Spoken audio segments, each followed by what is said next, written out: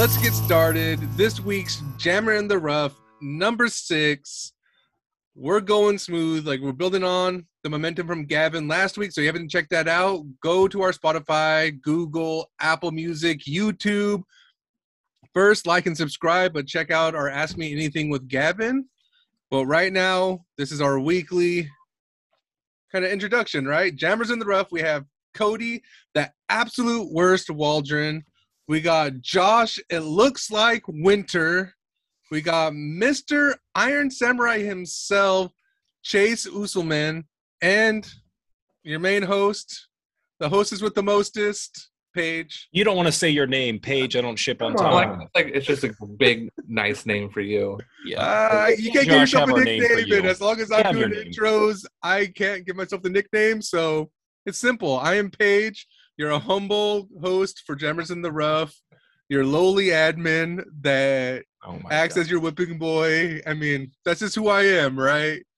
So with that, Chase, do you want to give us a 2-minute introduction of who you are and what the hell you're doing here?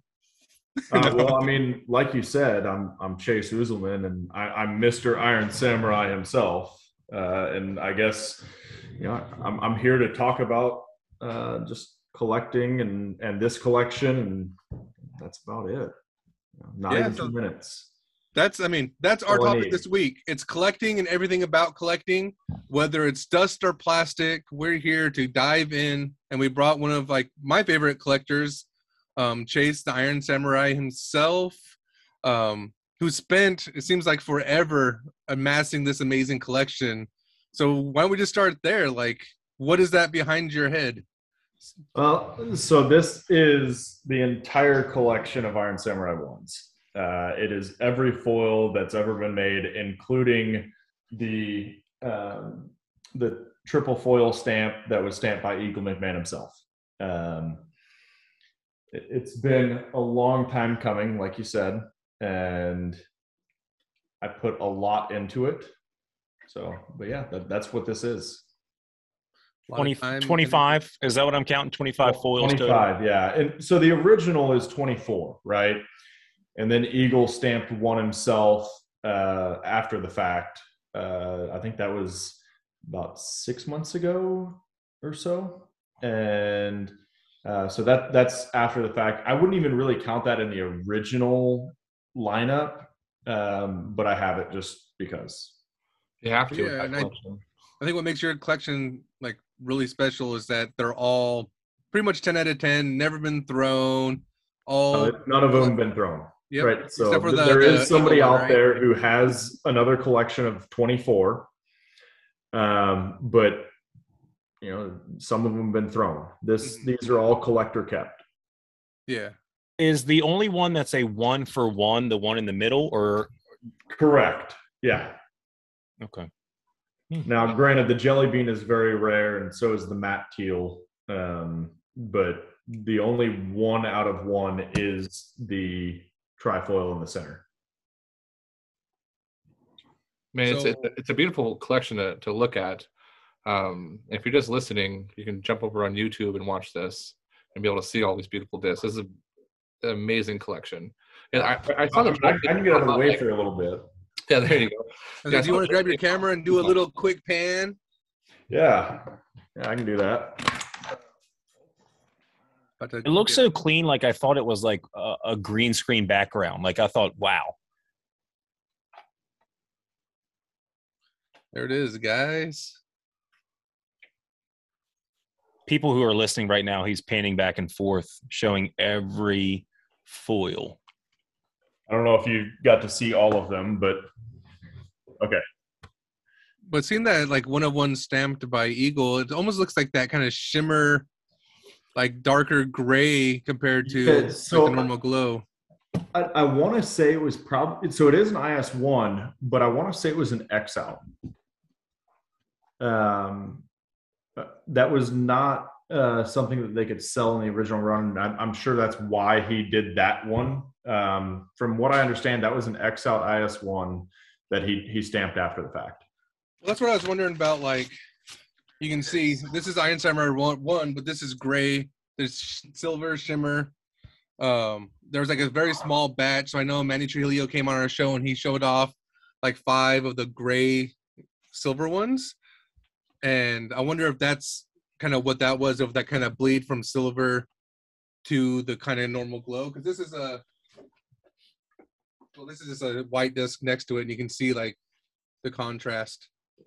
But so I wasn't sure, like it might be one of these. Yeah. Okay. I mean, I think it's awesome. I mean, and I know there was a April Fool's prank that went a little viral last year among the community that I think you fooled a lot of people, myself included, into thinking you threw it. Yeah. Yeah. And it took some doing. You know, I had to get a couple different people involved, one person to video, and then I had to have my buddy Will, who also helped me out with this collection a little bit. I'll have to introduce you to him here in a little bit. Just he's in the other room here helping me out with my smoker that I just bought. But had to have him kind of toss me the disc so that we could do that change seamlessly. That's a lot of trust, tossing that disc to you. Yeah. Oh, wait, Well, never been thrown? I handed him that disc, Mm-hmm. and he tossed me the Iron Samurai 2. Got it. So, yeah. That's going to be the new verbiage on the community. Never been tossed, disc for sale. Been tossed, yeah. Yeah, actually, I had both of the guys wear gloves while doing that, just so that we didn't have any fingerprints on any of the discs. So, See, that's a collector right there. yeah, They can help you wear gloves. They took a background check. Yeah, the whole nine. yeah. So moving on, what got you into disc golf? So, funny enough, I was an ultimate player, and I've had a lot of injuries, including my back. And so it's one of those where I was getting older. Let's be real, none of us are getting any younger. None of our bodies are getting in better shape for the most part. And so I was like, all right, I went from football to ultimate. And then I'm like, well, disc golf is somewhat similar to ultimate, and kind of, but not really. I mean, I think we're seeing that a little bit. I'm not going to mention from who, but it's a lot different throwing a disc golf disc, So I hit up one of my ultimate buddies and I was like, hey, I want to go play disc golf. And he was like, yeah, let's do it. And I went and played one of the harder courses in the area. Spring Valley, if you want to look it up, it's a pretty tough course. And we played the finesse course. Actually, 2017 Texas States was held there. And so that way you can kind of really see how tough this course really is. And that was my first round ever. And it was awful. And I don't know why I played again, but I did. I was hooked. And of course, as a newbie, I knew nothing about disc golf. So my first disc was a destroyer, which is terrible for a new player. And it just constantly hooked left because I didn't have the arm speed. Yeah, but you think you're doing great when you're doing it, though. You're like, oh, yeah, go forward. Yes. I guess whole disc turn. It makes sense the way I'm throwing it. Yeah. And then I had somebody tell me, hey, play with only putters and mids. And I was like, okay, I'm going to try that. I think you're crazy, but I'll try it. And I got more distance because it flew straighter than I was with the destroyer. And I was like, all right, I think he's onto something. Yeah. No, I think it's crazy, like how many people are kind of just falling into the sport. I mean, I had my window installer come today to kind of do a walkthrough, and while we're in my, like where I'm at now, he was like, dang, you got a lot of discs. And he kind of, everywhere he looked, he's like, disc. And he's like, where do I start? My friends are playing and it's awkward for me to get in and ask them, but where do I start?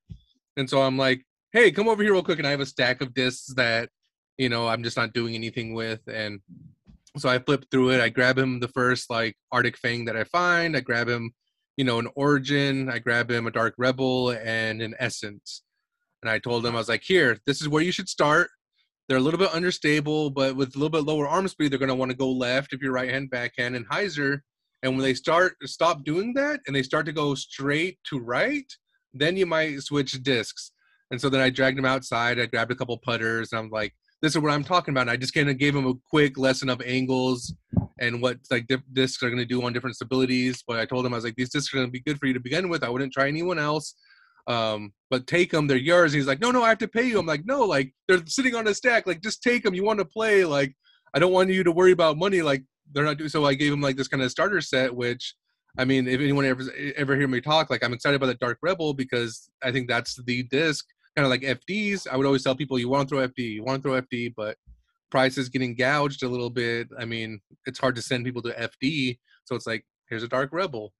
And so I was excited, but yeah, people are like randomly stumbling on it and wanting to play it, and they're seeing so much more exposure to it. And it's not just like where you, I think, have a very common, like, oh, I went from, ultimate to disc golf, or, even better yet, I went from being a competitor and wanted to continue to compete, and I found disc golf, and that's kind of my journey. So yeah, it's kind of just interesting to see where everybody's kind of coming from. I think that's one of the coolest things about our sport is it seems like most people that play, if they have somebody that comes up and asks them like, hey, what is this? Usually you have no problem saying like, oh, this is this. You want to throw it this way. You want it to go straight. And then, you want to start. And most people that know how to play are always like, hey, start mids and putters. So it's really cool about our sport. Like, I feel like I don't see that in baseball or soccer or other things. People aren't like, hey, here's a glove, go have fun. Normally it's like, hey, here's a couple discs that work for me. Enjoy it, have fun. Go to the local park and throw. Well, like just that example too, right? You give them a glove, you give them a baseball or a bat. That's not really like teaching them to play baseball because you're like, well, how do I find all these other players who experience this game with? You give somebody a disc, whether it's a kid or an adult, they'll have fun throwing it just because it's like a rock, right? Like they want to throw something, and then they build that game around it. And when you explain the depth of it and behind the scenes, like I think ultimately the hardest thing, like I think Mark Sendefer, one of our founding fathers of the lounge, would talk about with Ultimate, it's like trying to organize 11 people to come and meet up was so taxing and so tiring that, it almost becomes just more of a chore than that respite, that enjoyment that was coming from. And so the ability to be like by yourself or calling one person to come play around this call becomes a lot easier, and that accessibility is there. So also, I don't know about y'all, but do y'all keep some like older discs or anything like in your bag to give out to people on the course? Keep like, them in my trunk. Dude, I have them in my bag. Like, well, of course I have like the pound, octo haul. So I have some room, right? And I always want to have like a Logic and Origin because I feel like both of those are great starter discs. And I mean, you can continue to use them even after you get better as well. So I love both those discs. I throw both of those discs. So I'm like, all right, it's a great starter disc, but I can still throw it. That means pretty much anybody can throw it. And so I wouldn't say I keep anything in my bag, but anything of my bag has been kind of claimed by people, whether it's other disc golfers or like kids running up. I remember when I tried to bag the tactics, I was carrying 3 in my bag just to try to get those repetitions in the field and was not liking them at all. And so then there was like 2, 6, 7-year-old kids coming up, they were brothers. And I was just like, here, take these. And then they were doing, so like I always have like a disc on hand that I'm trying. And a lot more often than not, I'm not enjoying it. So those are always the discs of being like, oh yeah, take this and try this out. Or, there's a few discs in my bag that I don't mind ever like losing. So I was like, oh, I'll just give it to, somebody if they ask. I mean, I think it has to be about a year ago now, like last April, I went down to Santa Cruz and played De La Viega and met up with a couple loungers, and we did the in the bag trade. We went live and they got dibs of anything in my bag. I got dibs of anything in their bags. We did this kind of big old 3-person trade. And so it's like, for me, it's like, I try not to get attached to these things because we also have a golf course like Trojan, which is all over water. The Resistance Open was there last year. So it's like, I expect to lose my discs, so I don't mind ever giving them away. You also lost, what was it, 3 discs in one round? It was like $800, like 5-6 discs. Yeah. Wild.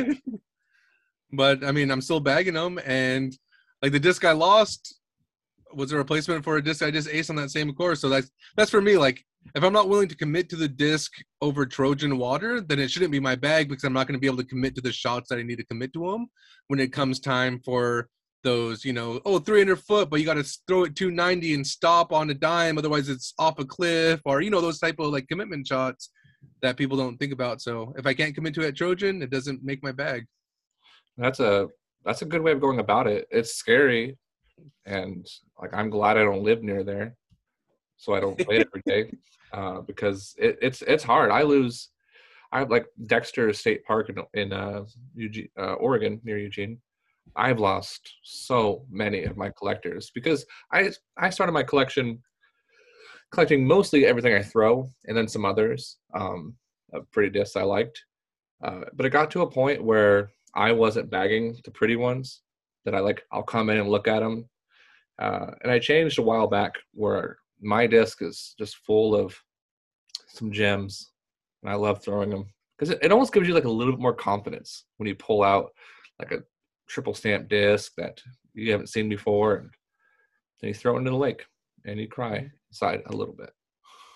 Well, that's what I say about like the Huck die discs. It's like, not only do like die discs fly better, but it's that little bit of excitement, like, oh, I'm gonna pull this out and look at this badass die. Look at this, and then you want to throw it good because you not only do you want it to look beautiful, you don't want to be embarrassed throwing such a beautiful disc, but you want to land on the fairway, right? Nobody wants to lose a die disc off the fairway, and so that makes you just commit just a little bit more, put a little bit more power behind it, and then you start to land in these amazing spots and die discs start to fly better. And I'm on the opposite end of that where I'm too scared to throw a nice disc. I want that. I'm too scared to throw a new disc, honestly. So I want them jammers, baby. So you just feel better about losing them because they're like already thrown? I'm surprisingly, we don't have a lot of water hazards around here. I have lost, there's only one course with water around here, and I have lost 2 discs to it. One was a Zoe Sphinx, so that kind of hurt.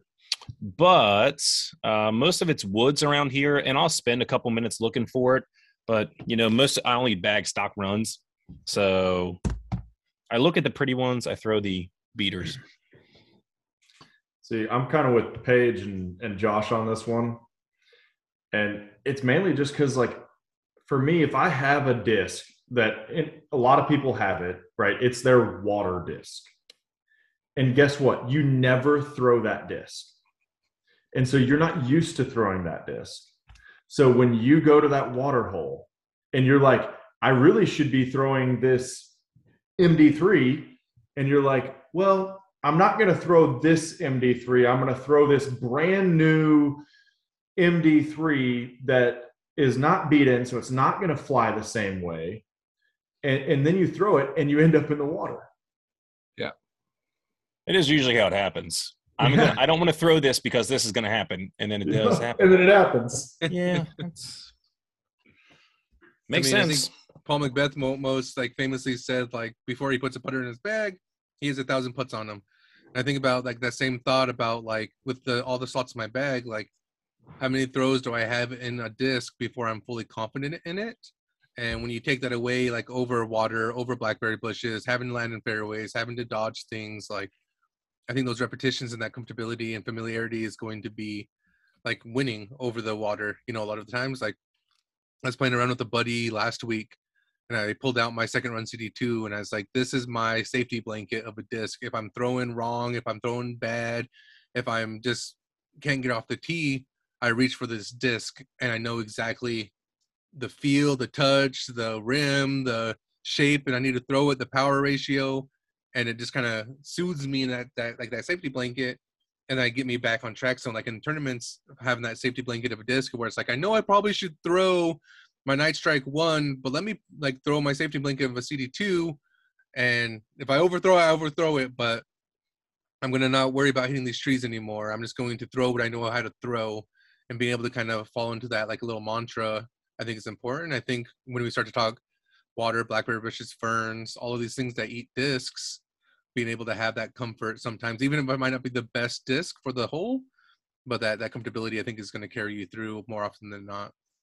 That I think that confidence can be totally different for every person Absolutely. because whatever you're comfortable with, and I think we even did one of our podcasts was on that. It was like, what disc do you reach for if you're having an off day?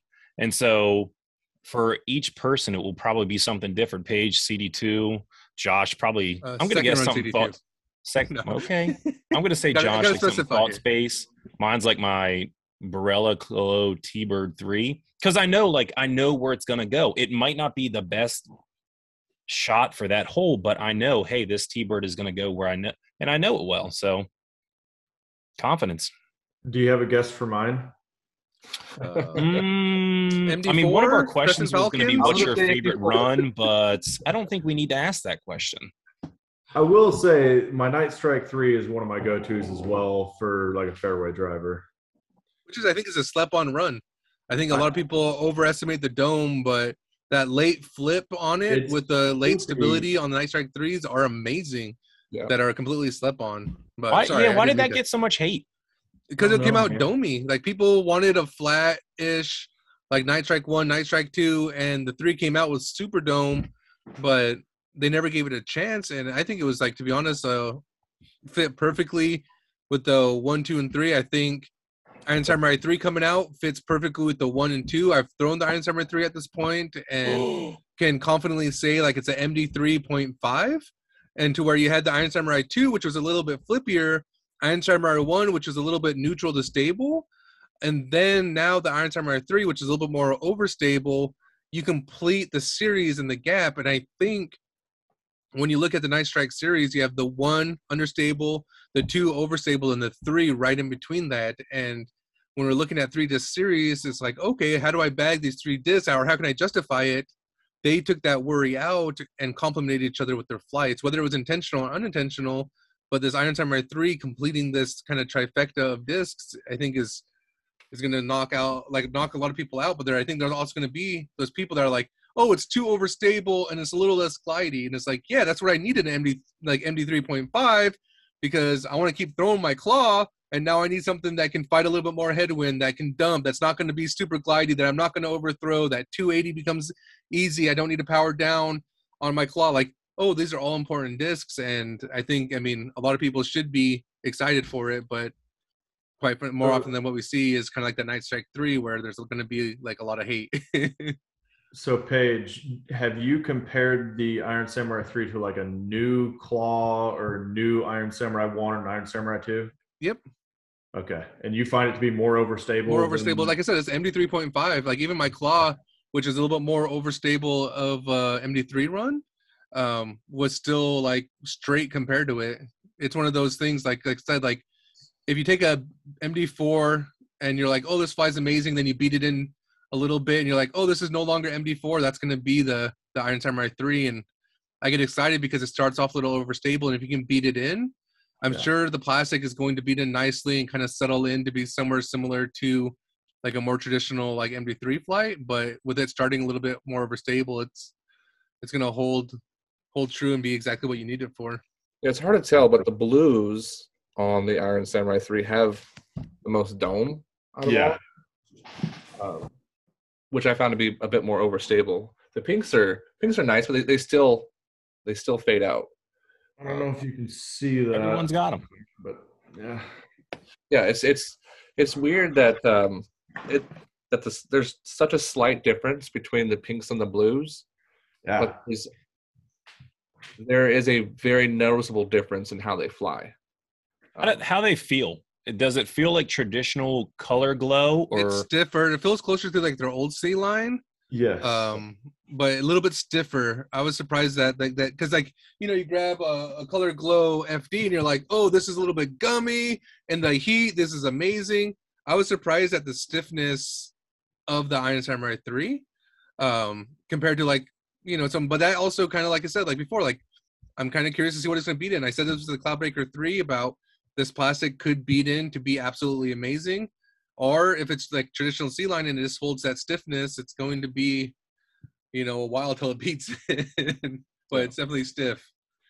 I mean, I kind of like that it's more like the C line though, because I mean, I throw a lot of C line stuff, and it's not any different, right? Like the feel is the same whether it's glow or not. So when I put like my glow bag together, it feels so similar to what I'm usually throwing.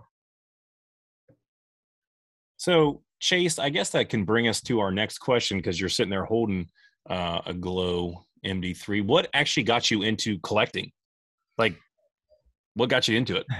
And to add to that question, were you a collector of any kind of thing beforehand? Gum. I'm trying to think if I collected anything beforehand. And Pokemon I cards? think I did. So I guess I do have somewhat of an addictive personality, and I kind of just go all in. So, you know, before this, it was brewing beer, right? And instead of starting off small, I decided to go get the grandfather, which is, you know, a way, it's a device to brew beer and everything, and it does everything that you would need. And it's, you know, top of the line type deal for homebrew. And did I need that? No. Should I have bought that? No. Did I buy it? Yeah. But did you enjoy I guess that's, what was that? Did you enjoy having it? I did. I did. No, granted, I think I only brewed like 4 beers. They were probably good though.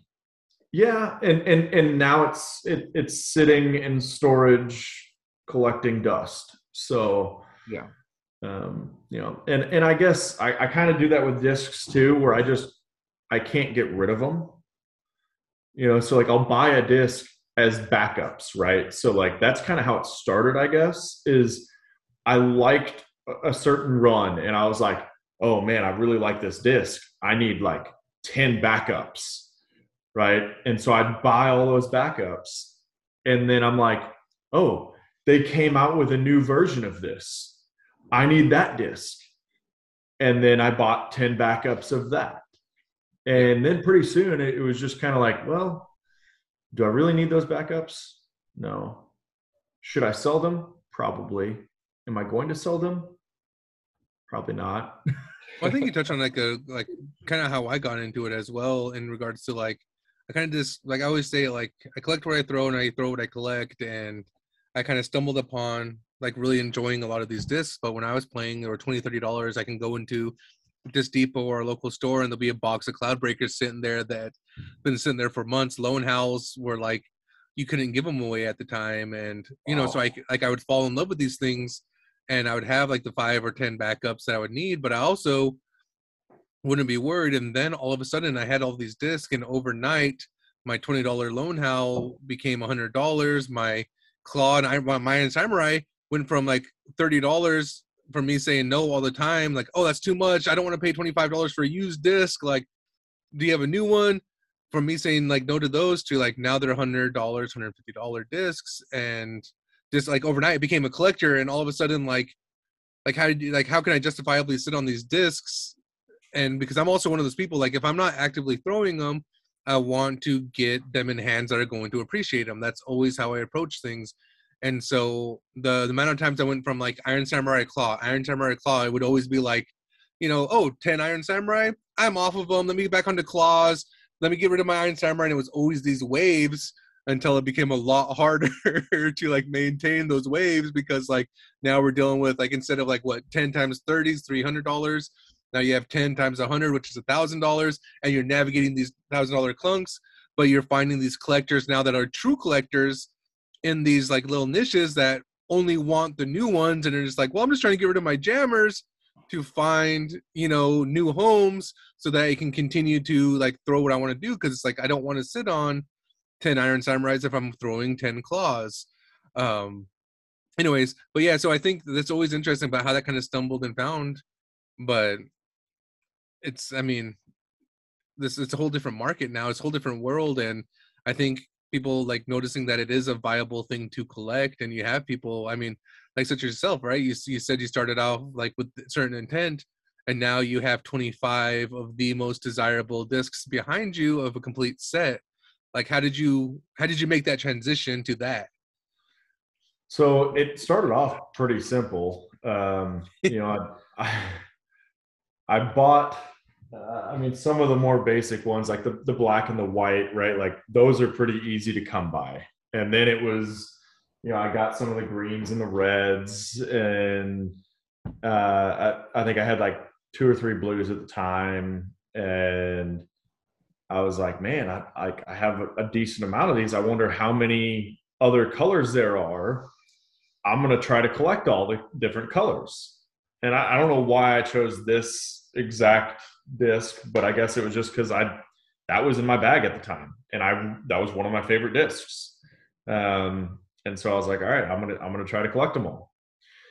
And pretty soon I found out that I was only about halfway to collecting all 24. I had like 12 colors out of 24, and I thought I was close.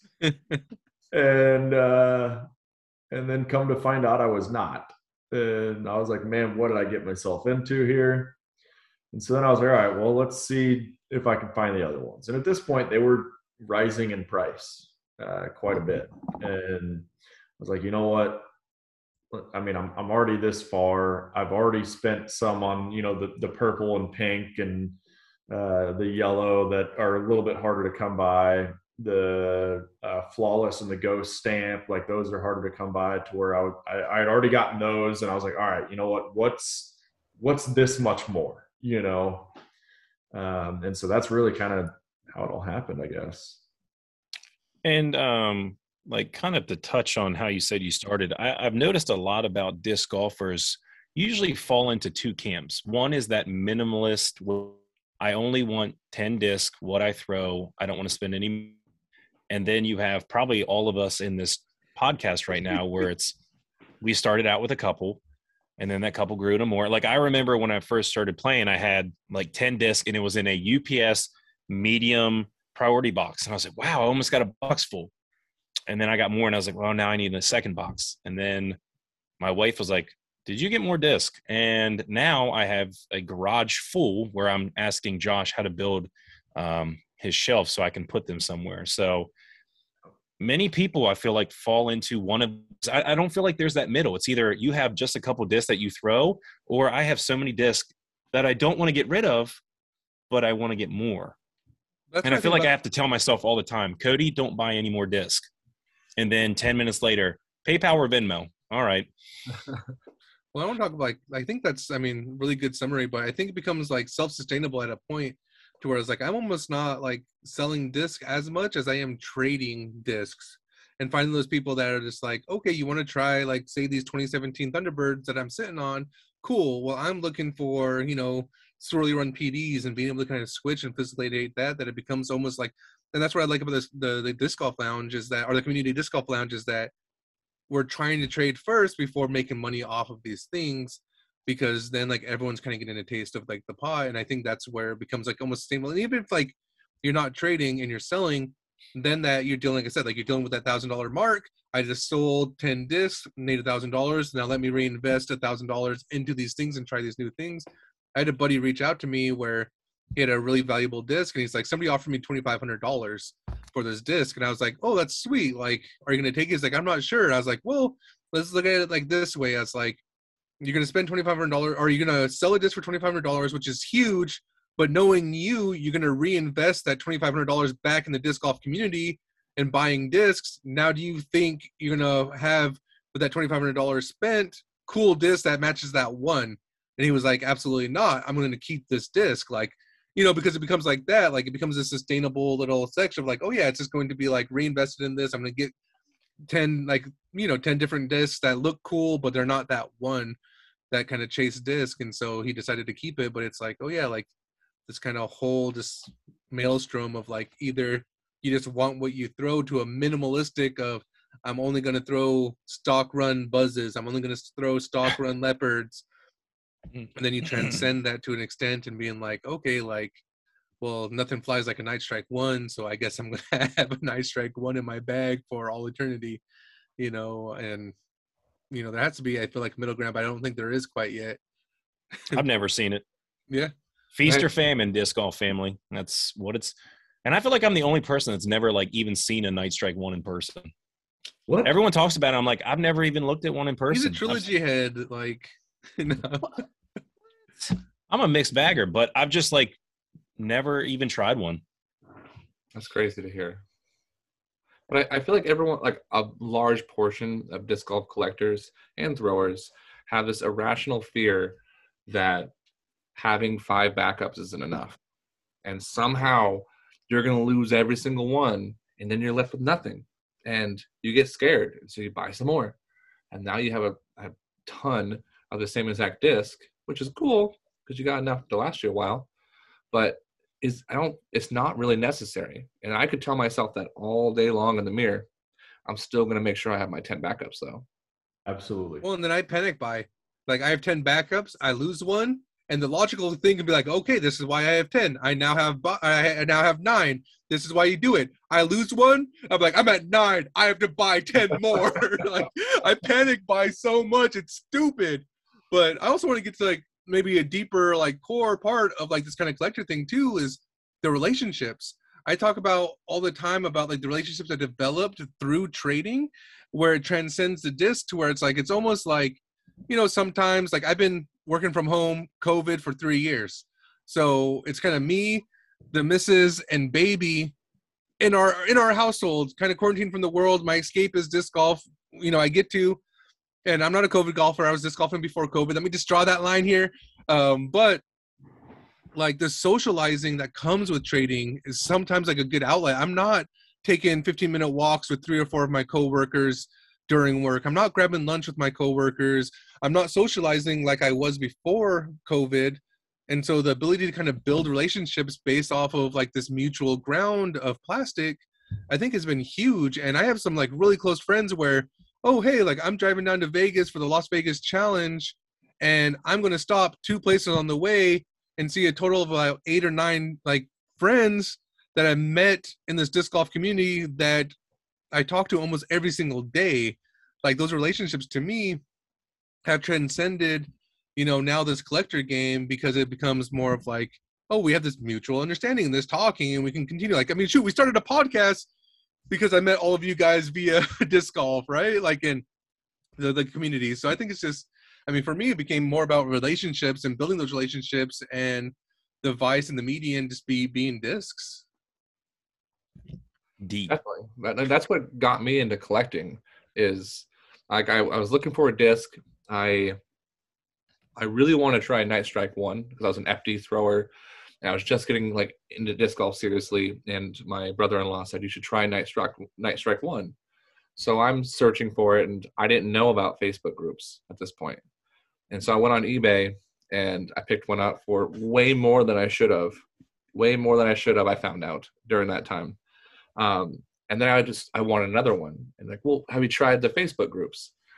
And then, you know, the rest of my life has been written from there. I started collecting P2s. That's how I met Chad. I met Chad trading P2s in a long ass trade. And that relationship is, you know, I went to Illinois, and him and I got a hotel room together. The first time us ever meeting. So I have a lot of strong relationships, more so based off of like Facebook group disc golf collecting and talking and trading than I do in my busy ass normal life, because I'm work back home with family. Like it's a new day and age, and Facebook and these communities, especially like the community disc golf page, it's a small little thing hidden in a way in the grass, and an oasis, an escape away. And it's like we didn't, like we're old and scared of social media and identifying like these Facebook like niche groups. Like I didn't know what it was either. And then I fell down the rabbit hole, and then I became like this old man that got scared of all these other groups, and had to go co-found a smaller group to kind of huddle in and be escape from it all. Like this stuff is all too crazy. Yeah. So the point. Oh, go ahead. I was going to say the point that you're making is, number one, disc golfers probably need some therapy. We need to see a specialist about our addictive personalities. And second, disc golfers like to build communities. And that's a big thing for me. Like I've never met any of you personally, and I talked to at least 2 of you. Chase, I'd talk to you too. But I talked to Paige and Josh daily, probably. You know, it wasn't weird to say to my wife, hey, I might be going to Tulsa in June to play disc golf with a bunch of people I've never met. And she wasn't like, ooh, strangers on the internet. It was like, oh, you talk about these guys all the time. It'd be cool to see them in person. So it's really cool to think about that I communicate more with these people I've never personally met, but I've built these relationships with people based on, an 8-inch flying plastic thing, which is pretty cool. No, I think that's awesome. And I had the same conversation of like, oh, I'm driving to Vegas, but I'm gonna stop in Santa Cruz and stay with a stranger, a random, random man I met online, but met in real life, and he's gonna invite me to his home, and we're gonna sit around his discs, and I'm gonna talk discs all night. Like, I don't know, but I think that's how like things like used to be. There used to be like I said, like those that don't know, like I grew up rodeoing. I was professional rodeo trail, and those are sometimes is how you make things affordable. Is those relationships you built, and I don't know the difference of meeting a random guy at a rodeo and befriending him, and then staying crashing at his pad when you're traveling, compared to like meeting these kind of this different age. But I think you're right. I think disc golfers need a little bit of therapy, but I think that's what we're doing on the course, right? I tell people when I'm out there, it's not just me hucking plastic. There's amazing conversations when I play with people, like 18 holes, 2 hours, and nobody stops talking. You work through frustrations and anger, my mental health, and ability to kind of self-regulate some of my emotions have been huge. When I first started playing, it was you hit a tree and it's like, God fucking damn it, that tree's fucking, but now you hit a tree, like, it's calm and it's like, oh man, like that happens, like it shouldn't have, but wait, that's stopped now? That stopped for me. Like I don't, but that's because I've been hitting my gaps, right? So I can hit a gap now, so I don't cuss. But like even like in tournaments, like when I first started tournaments, that pressure of like, don't miss this 5-foot putt, my hands are sweating, and you probably missed it because you overthought it. Exactly. That's what happens. Don't overthink. Have fun. And that carries over to life, and that's that therapy that you like design in courses, and it's as deep as you want to make it, but it's also not surface level, right? Like there's a lot of things that we're gaining from these courses. So I feel like we're having therapy now. Like I'm talking through, like I should lay down on a couch and just let my heart out. And I can put my certifications and my background to work. Wait a second. This is what this podcast has become. We're going to get a bill.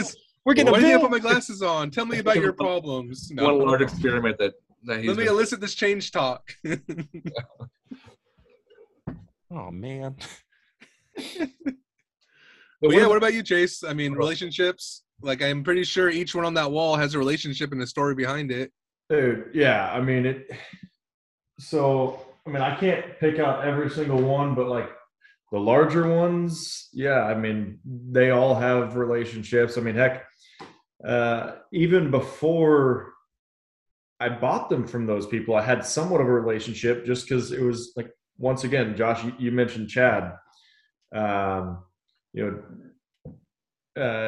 Baker Jr. there, I know that he's a good friend of Chad's, and we had kind of talked through Chad and all that type of stuff. And he found out that I was trying to collect all of them. And one day he hit me up and he's like, hey man, I got this guy who's wanting to sell a ghost stamp and a flawless stamp. And do you want them? And I'm like, yeah. Like, yeah, I do, and so he made it happen, and then what other one was a big one? I mean, like, heck, the Matt Teal, that's probably the biggest one. So, I got the jelly bean and the trifoil, and the last one that I needed for the collection was the Matt Teal. And I had been doing in search of posts. I had Brandon Thornton there. He was like, hey man, like on my post, there was 2 guys that said they had them. Here's the picture, maybe PM those guys. And I did. One of them blocked me immediately. The other guy, it was one of those where his daughter had actually given him that disc as a present from her trip to Berlin. Like she had bought it in Berlin, brought it to him, given it to him as a present. So he's like, I don't think I can sell that disc, And I was like, you know what? I respect that. If you change your mind, I would be willing to compensate you greatly for it. Like maybe ask your daughter if she would like some money as well. Does she How want to much go is to a daughter's college? love worth? No. Yeah. So, but so that was my last one, and I had searched all over for it. I couldn't find it. I knew that Solly had one, and I reached out to him. He's like, I just sold it, dude. Here's who I sold it to, and it was Christian Ness. And Christian Ness is the guy that I was bidding against on the jelly bean. And I was like, oh gosh, man, he's not going to let that go. And I was like, you know what? Let me make a deal with him. So, although I absolutely love this collection, there's a point in time where you say, you know what? Like when I set out to do this, when I finally made the decision to do it, I was like, I just want to see it through, right? Like once I have the full collection, I don't think that it's as important, right? Like I'm like, you know what? I got it. I did it. I'm done. Like you set out what you did what you set out to do, right? And you collected exactly. them all. I have achieved my goal. You got your Pokedex. Right. Exactly. Okay. And after that, it's like, okay, where do you go from there? Right. Like I can't collect any more of these. I mean, I can, but there's misprints. There's the no. Yeah. Don't get his OCD started. I think I saw one. It was blue. Actually, I believe I actually wanted to get one from you. It was the one with the shield around the Black Iron Samurai in the middle. Yeah. And I think there was also one from the California to Colorado. Yep, I had a few. There was a few that I reached out to you on. I have like 8 or 9 of the California to Colorado Iron Samurais. I mean, didn't Paige just say he likes getting plastic to people that want it? I mean, just saying. He just said he didn't want it though. He wanted to stay true. He wanted to be the OG stamp. He didn't want the rest of it. But I'm gonna have to look back on that conversation. So yes. For those viewers that or those listeners on Spotify or Google or whatever, you do yourself a favor, go to YouTube. But if you're a little OCD like me, you turn that off because his discs are bugging the heck out of me. This whole thing, he has them like not color organized. He has greens all over. He has blues all in a row, but the rest of the colors are fluctuating. Like for me, it's been driving me mad. Okay, so here's the problem, right? So like when I was setting this up, I was like, I don't even know how to do this because like if you look, there's a blue here, and there's 5 blues at the top. So I'm like, it's rows of 5. Yeah. I can't do 6. If I do a blue here, it looks weird, right? So I'm like, okay, so I'm going to do red across from each other. Both of those are metallic red. Well, one's digital and one's metallic, right? And then I did the purple and the pink, which, they're both matte. And then I did like silver, and white because it's closest to silver. And then I did green, digital, and metallic green. And then I did yellow and gold. And then all of these down here are the matte colors. So there was a method to my madness. I see it now. It's a beautiful piece of art. But see, that's where like I would be like, hey, look, your centerpiece is this trifoil. It's blue, white, purple. So if I go the three next it's his collection. Get off his back. It's been bugging me. No, but now that you explain it, it makes sense. Guys, I literally so first off, I gotta say, David Perry is awesome. Dude, those wall hangers, those are bangers, man. Okay, so hold on. So here's the deal. I bought the blue ones, right? I don't know. Hold on. Give me just a second. While he's doing that, let's advertise these amazing Perry wall hangers. Yeah, I got you. Okay, so these ones, they're good, but I did reach out to him because before I hung up the IS-1s, I decided to hang up, some of my other mid-ranges that were, in the bag or whatever, just to see, like IS-2, I had an IS-1 in the bag. I'm like, all right, I'm going to hang some discs up to see how this works, right? Because as I was putting them up, I'm like, I don't know, they're a little shaky, you know? And so I put some discs up, and now granted all these are used discs anyways, but I woke up the next morning and there was, 6 discs on the ground.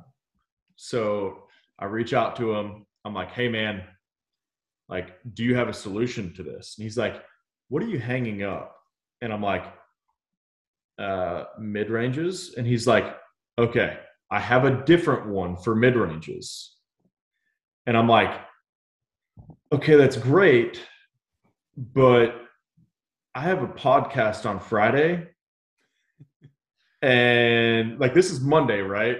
And I'm like, I have a podcast on Friday, and I have to have these hanging up before then. So he's like, tell you what, I'll go ahead and 3D print those like right now and, get them out to you. I'm like, well, look, man, like I don't expect you to, cover all that, and I'm going to need, fast shipping. So I'll at least pay shipping. Right. So he makes these up, and come to find out he had something else running at the time. So he woke up at 3:45 in the morning to do my stuff, to ship it out that day. And so I was like, nah, man, I'm going to send you some extra, like, you did me a solid there. Anybody, and I sent him the money, and he'd only charged me for shipping. Sent him the money. He's like, dude, you sent extra. I'm like, anybody who wakes up at 3:45 in the morning to do this for me deserves extra. Right. And that's, I mean, There's like, that tip your artists, relationship. like, Yeah. when I work with like a lot of my like dyers and everything, like I always tip my artists. I always tip those people that put the extra effort, and that's the same thing, right? The thing is, this is the first time I've ever like purchased anything from him. Like, we don't have a long relationship, but the fact that this guy was willing to do that for me was awesome. So yeah, shout out to David Perry. Yeah. Well, I think that's a good shout out. Let's end on that one. But we got closing thoughts, guys. Well, I'm trying our best. I say this every week to keep us in that 45 minutes to an hour mark. We're kind of creeping on the hour mark now. We're going to be a little bit shy of that, thankfully, but let's transition into some of our closing thoughts. So, Josh, why don't you kick us off this time? Yeah, definitely. We've done 6 podcasts that's been aired on Spotify and YouTube. We also did about a little 14, over 15? Yeah, a little over a dozen that was not aired. It's kind of our test run season. And one thing that you hear repeated on multiple of the podcasts is people who stress heavily to not throw a destroyer when you're first starting a disc golf. It's repeated, and there's a reason it's repeated, because we all fall for that trap when we're starting. So if you know someone who's starting out disc golf, pass that knowledge on to them, because it'll save them so much time in their practicing and getting better at disc golf. Yeah, that's it. All right. Well, Chase? So, I mean, closing thoughts for me is, first off, get into collecting the discs that you want to collect early. Don't wait for 2 years after they've released to really collect them, because that's what gets expensive. So if you're going to collect something, decide what you're going to collect immediately and go for it. All right. Let's take that time machine back to 2015 and buy all the sexy birds we can. Oh my. No. Yeah. Chase with the good advice. Cody?